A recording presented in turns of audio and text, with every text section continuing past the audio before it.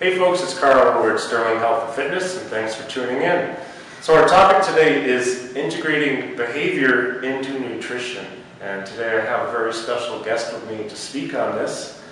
He is the Director of Professional Services at the National Academy of Sports Medicine. He has his bachelor's degree in nutrition and master's degree in exercise science. And it's my honor and privilege to introduce my special guest, Mike Fantagrassi. Mike, thanks so much for joining me. Yeah, great to be here. I'm glad we're going to have this chance to meet up, and I appreciate you sharing your time today. Absolutely. This topic is actually one of my favorite ones, and I'm so glad we're able to talk about it, especially in regards to behavior and nutrition. So I just want to start off by asking, what are you finding is working, both nutrition-wise and behavior-wise, with your clients? Great question. So one of the things I'll start with is I can tell you what didn't work for my clients. Oh, good. And just to give you a little background, so I went to school, I was very passionate about nutrition. This was back in the early 90s. And at the time it was the high carbohydrate diets, very low fat diets. You know, I did that. I was exercising a lot. I worked okay, felt really tired, graduated from college, started switching over to more of a low carb approach, played around with that. And throughout my life, my weight started to fluctuate up and down. And one of the things that I like to do with nutrition is really experience the different diets and try different things out. So that way when you're talking to clients, you have first-hand knowledge of that stuff. So as I started to, learn more about diets, try different things out too, I became very excited about different things and trends that were happening. But then what happens is you start to over-educate clients. We got into things like, hey, this is bad, this is good, you should be eating 6 times per day. Right. So it was overcomplicating it and taking someone from, where they're eating, say, 3 times a day, and now saying, hey, you need to eat 6 times per day. You got to carry a cooler around, you have to pre-plan all your meals, all that stuff. And it was overcomplicating nutrition, it was scaring people away.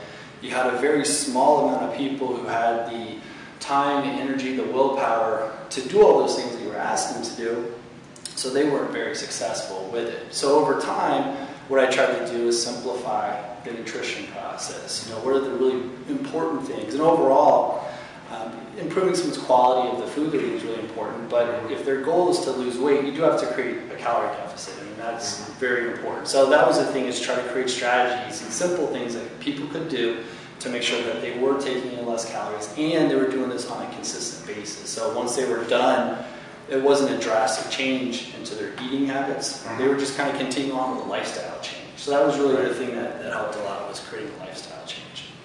Interesting. So can you give us an example of what you would do with a client, how you would guide them? Because I know in my own experience and having a strong nutrition background, I have found it challenging to get people to make changes. And of course, baby steps, I've started to take the baby step approach recently. Like my new thing, and I have to credit my friend Angel Ouellette with this, master breakfast. Get breakfast down first. And then we'll talk about lunch once you have breakfast. I mean, that's just something I've tried, and I can't really tell you the results because we just started about 3 weeks ago. But what are you doing that's working? Well, the first thing is really understand that client, understand their challenges. So they may not have that many things that are holding them back. It could be a couple of big things they're doing. So it could be the weekends, and that's their challenge. They're creating this, they want to relax, and maybe they start drinking alcohol, and alcohol is a trigger for someone to overeat. And maybe by having them learn stress techniques, like how do I de-stress? Because that's the reason why they're drinking, because they want to relax. That's what the reward they want from it. So you replace that alcohol with a different habit, like maybe yoga on Friday nights, or doing something else, like instead of a happy hour, exercising, group exercise, just something that they enjoy doing. And then that doesn't cascade into now eating pizza late at night, and I feel tired the next day, now I don't want to exercise. So you can kind of see these patterns that can want to be fixed when you go back to that root cause of what's happening. And then once they master that, then you can tackle another thing. The other thing is just, again, looking at what they're doing, and maybe it's just some small tweaks to what they're doing that can make a big difference as well. Dietary-wise, like what they're intaking? Yeah, so for instance, like, a lot of people think juice is healthy because it comes from fruit. Right. But when you look at the sugar content, it's the same as soda in a lot of cases. So say, hey, could you switch to something else that'll save you a lot of stuff? Maybe that helps with their cravings for things because their blood sugar's not going all over the place from consuming a lot of simple sugars and things like that. Yeah, that makes sense, because those sugars can really whack us out, the way they actually metabolize or not metabolize insulin, and crashes, and using it over and over again really causes problems. What's another example? So, okay, let's recap. So in that, you're actually taking, let's say, a typical weekly activity or two and replacing it now. What's another example of how you would implement different behaviors? Sure. Try to get them to implement something. Yeah, a great book is Brian Monsig's book, so there's a couple of them.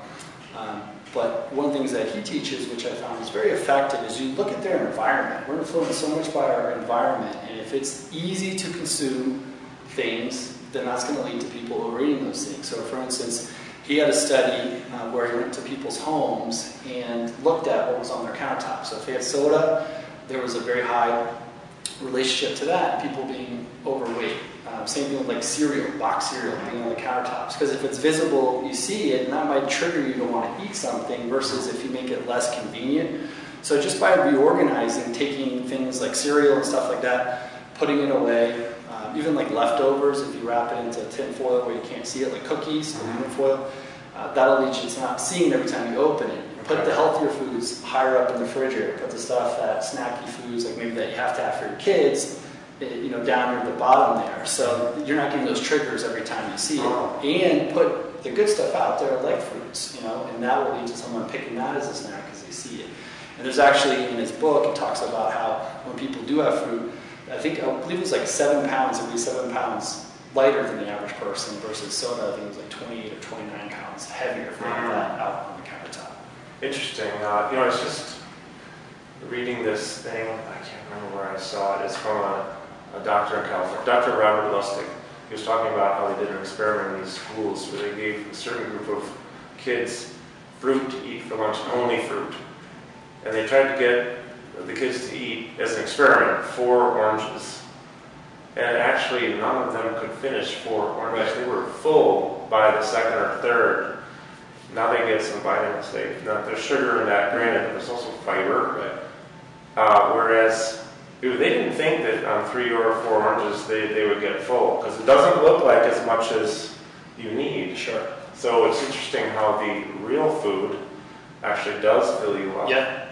Well, that brings me to another question I'd like to ask. Okay. So Mike, let's talk about the exercise component. There's one thing I've observed that I think is interesting, and I, in fact, used to do this myself. Before I got into, a healthier lifestyle, let's say, and lost some weight, and decided to make improvements in that area, I actually thought, and I know a lot of people think, that if they start exercising, it's licensed to just go eat.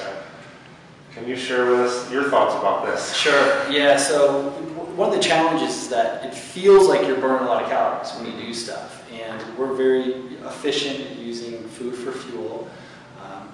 And the other thing you have to factor into with exercise is that you're always burning calories. So if I'm replacing an activity with exercise, so let's say that normally I play with my kids, I'm doing something at home with them, and it doesn't really feel like exercise because I'm having fun. I could be burning 100, 200 calories in that hour. Now I go and take Zumba class, or maybe I'm burning 500 calories in an hour. It's not that I'm burning 500 extra calories, I have to also subtract out what I was doing in place of it. So really the net is only 300 extra calories. But because I sweat a lot, it's hot in there, I feel like I burned a lot. Yeah. Now I have 2 pieces of pizza instead of 1, and a piece of pizza can have 400 to 500 calories. So not only have you erased the deficit with the first piece, you've actually taking in more than you need at that one meal there. Yeah, and a lot of people, this, not knowing this, leads to a lot of disappointment in, many cases, because, like you say, they feel like they're working hard. Well, they are working hard. Yeah. They feel like they're burning more calories than they are. But then, it's a month, 2, 3 months, 6 months later, and the physique doesn't change at all. No harm done in the exercise, but no changes really either. So that's interesting. So, as we, come to a closure on this, what other thoughts would you like to share? Sure. Well, as a fitness professional, make sure that you're educated on the science when it comes to nutrition. So that way it allows you to evaluate all these different diets and also dispel some of the myths that your clients are going to hear about from social media, newspapers, tabloids, all that stuff.